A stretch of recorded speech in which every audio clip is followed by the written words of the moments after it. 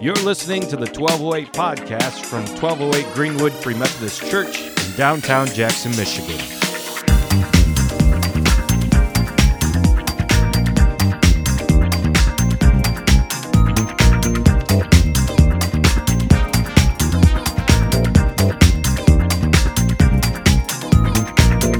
We are on a series on worship music, and tonight I want to just take a few minutes to talk about worship music itself. So, when I was a kid, I grew up in the world of CCM. Anybody know what that stands for? Nobody remembers? The entire Mellinger youth pastors over here got it down. Yeah, go ahead, tell everybody. Contemporary Christian music. Contemporary Christian music, which was Christian music, but cool. For me, yeah, cool. Stephen Curtis Chapman, Michael W. Smith, cool here. We actually just played a CCM song there for a minute. Relient K, Never Underestimate My Jesus. That one takes me back. Now, there was a lot of good music in that time. What I really enjoyed about it was there was, even though some of it was just complete cheese, and it was hard to listen to because it was just so cheesy and just didn't feel like real or spiritual. It kind of felt fake. There was also, in the midst of that cheese, a lot of good bands rising up with some real authentic music. And a lot of it was just entertainment. So you didn't really feel that bad about running out to buy entertainment because you do that all the time, whether you go to the movies or you watch TV or anything like that. Christian media had its own music. It was there usually to entertain. Like, a lot of these albums had jokes throughout them. Even at the end, there'd be these hidden tracks with just ridiculous stuff happening.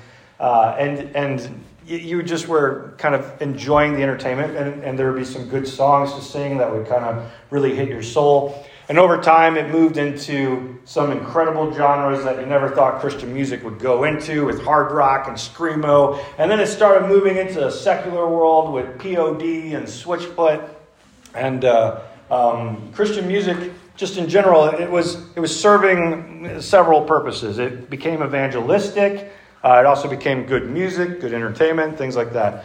But there was always cheese in the midst of it. There was always some really bad stuff where you would listen to this music and you'd be like, it has the name of Jesus written all over it. Theologically, it's even maybe solid, but it sounds like dollar signs.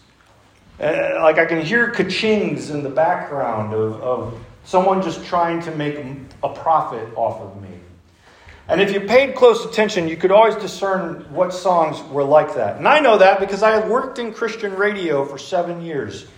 And if you think that it's hard to listen to Christian music just a little bit here and there, try sitting in a studio listening to Christian music for 3 hours every morning. Some of you work in stores playing Christian music, so you already get it.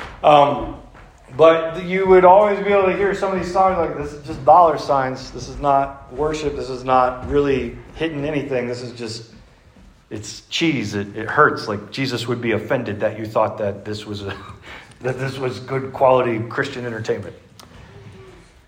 But it was entertainment. So it was hard to complain because entertainment is entertainment. But there was something that switched at one point. And if I myself were to try to pinpoint when that moment was, I would say that it happened when this album came out from a band called Sonic Flood. Anybody remember this? Sonic Flood? Yeah, like 2 of us. Great, 3 of us, 4. Okay. My friend got it for me for my birthday, or a moving gift. I don't remember, but it was the pinkest looking CD of all time. I don't listen to much worship music. I mean, all we really had back then was Maranatha. But here I have the Sonic Flood album, and I've heard the hits on WOW albums, among other things. Because you got to have your Christian Now albums, known as WOW albums, because again, we cheesify everything. But this album came out, and I put it in my CD player, and I didn't expect to like it very much. But after like the 4th listen, I was like, wow, there is something different about this album, this worship music. Like, I've known cheese, I've known good Christian entertainment, but I've never quite felt whatever this is. something deeper. And the hidden track on this one, instead of being jokes, is actually the band praying over the album with the recording studio, that they're really hoping that this will make a difference. And it's not just standard worship music, it's really high-quality musicians. Actually, most of the musicians played in the band DC Talk at the time. And they're all creating quality music with quality worship, with quality instrumentation, and I'm sensing a shift in my understanding of music. And then I go see them live by accident. I went to see Newsboys in a giant blow-up dome in a parking lot. But their opening band was Sonic Flood. And this really threw me for a loop, because this was the first time I ever saw a band that played one 3-minute song for at least like 10 to 15 minutes straight. Little did I know, I had just walked into my first Pentecostal worship service. I was here to hear songs about eating breakfast in hell, but instead what I'm hearing, if you know Newsboys, you understand that. If you don't, then you don't. Instead, I'm listening to a whole little worship concert going on beforehand. And I grew up in a very white, villagey, non-expressive church. And so I had never even seen anyone's hand raised. I'm going to talk more about emotion and worship next week. But here I am with this lady in front of me just belting it out, going crazy. And I'm like, wow, they're really into this. What's happening? What is this worship music that's happening? My family was like stuck in front of her, so I tried to cross by her, to which she then screamed at me. So it was fun to watch. Yes, Jesus, come! What you doing, boy? But otherwise, like it was a really powerful moment to watch them worship. And that album became a staple in Christian music. I think it went gold, which is hard to do, especially in Christian music. And I noticed a shift after that. If you were to log on any given Friday to whatever you use, Spotify or Apple Music or Tidal, if you're fancy pants, whatever you use, if you're to log on to like the Christian section of music, you would find something entirely different than we had 15 years ago. Instead of everything being CCM, this Christian entertainment stuff, with a rare worship album thrown in, you would now find all worship music with rare CCM thrown in. And this may not sound that important, but the reason I make a big deal out of this is because there is now a ton of money in worship music. Every church in the world has to pay a copyright license, which means every Sunday when we sing songs, someone out there is making money. And that's fine because they wrote the song. But if you can get a top song and get all churches around the world to sing it, you are making bank.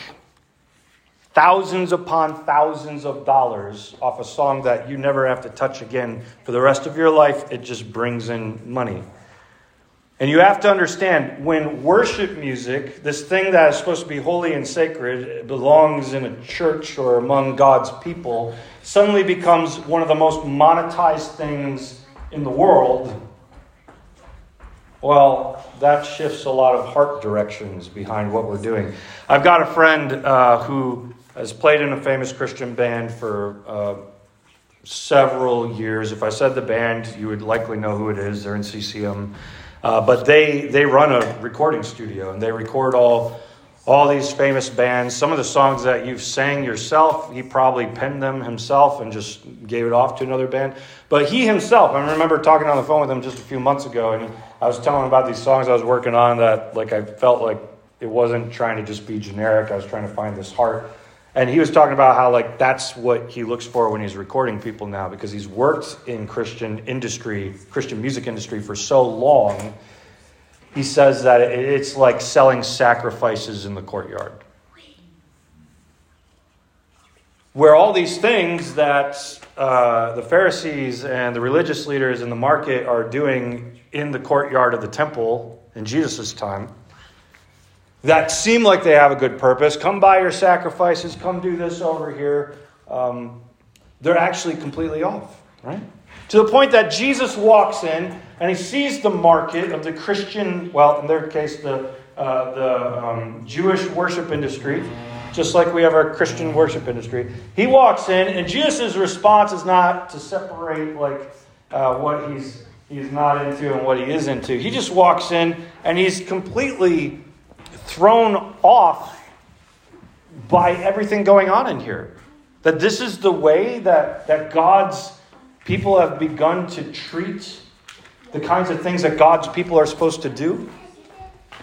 And Jesus walks in and he starts flipping tables. And you know what? I think if we could imagine a Christian music industry having a convention outside of a church, I feel like if Jesus walked in, I can tell some of the songs that I've heard where he would walk in and start flipping tables. Like this one right here, this just sounds like money. This song over here got popular and all the rest of you copied it. You made the same exact songs, lots of ha's and oh's. And is oh even a worship sound? Just whoa. Like that's half the worship songs out there now. I don't know. But I feel like there is enough reason for us to be cautious about the kind of songs that we sing. Now, me and Casey have had to travel around a few times to lead worship events at different things that our conference has done. And I got to tell you, it is difficult. Because the songs we sing here at 1208 are not usually super well known. The ones that we like the best are not songs that the rest of the conference will know. And there's a reason for that. I don't gravitate oftentimes to the top songs everybody's singing because sometimes the lyrics can bother me. Sometimes the messaging doesn't feel right. There are some songs that worship myself more than they worship God. There are some songs that are not biblically sound. And there are some songs that just sound cheesy and don't quite hit the mark for me. So I myself have gotten to this point where the collection of songs that I'm willing to pull from, they have to have enough scriptural evidence to feel like it's something worth singing. They have to have the right kind of sound where it doesn't feel like we're just singing dollar signs. The songs have to more or less become my friends. Because when songs become my friends, I then know how they can come and serve you, come and serve me. So we might be in the middle of a song and it may not feel like now's a good time to... it may feel like another song comes to mind and suddenly I'll have to trust this song as a friend. Yeah, you make sense to come and join the party right now. Why don't you come in? My other song can leave and this new one can come in. That's the kind of thing that we try to do with worship leading, is that we're building song catalogs that we trust. And this, I think, can be important to you in your own daily life, because as you are coming across Christian music, which is coming out from every single church in existence now. And it mostly all sounds the same. But as you're coming across Christian music, you need to come not just willing to sing whatever comes out. What are these lyrics about? How do they turn me to God? What's scriptural about them?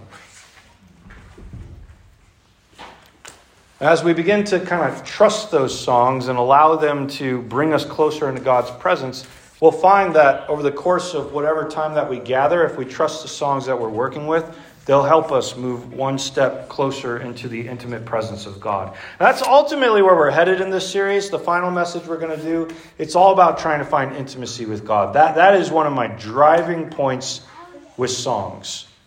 So we'll head there, but I thought today we'd just take a short amount of time that we had to talk about the importance of music in general. You know, I think the Dead Sea Scrolls said that David wrote 3,600 psalms. Guess how many of them are in the Bible? 150.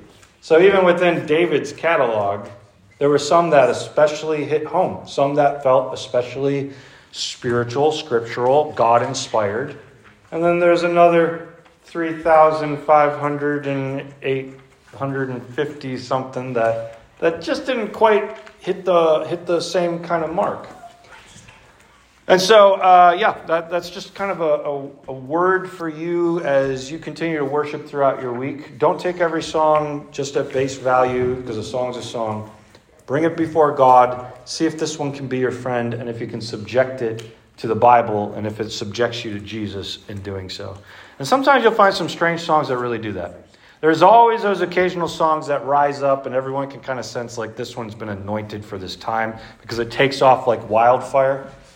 But then there's other songs that take off like wildfire too, where I'm like, this one doesn't feel as motivated by the Spirit as it does kind of motivated by the dollar signs. So, God, we come before you. We don't want to sell sacrifices in the courtyards. We don't want to do the kind of thing that will get our tables flipped.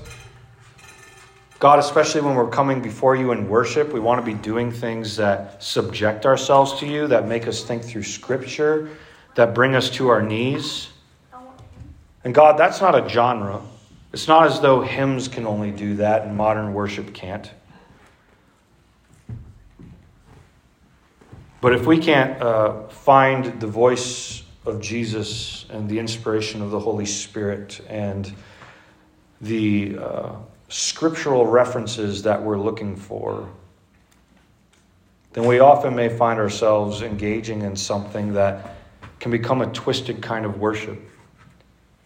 How many songs we sing all about us, but never stopping to really reflect on who you are.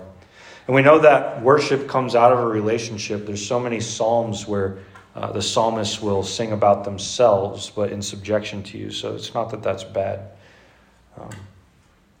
God, we need your censor. That as we're worshiping throughout our week, as we're worshiping in our churches, as we're worshiping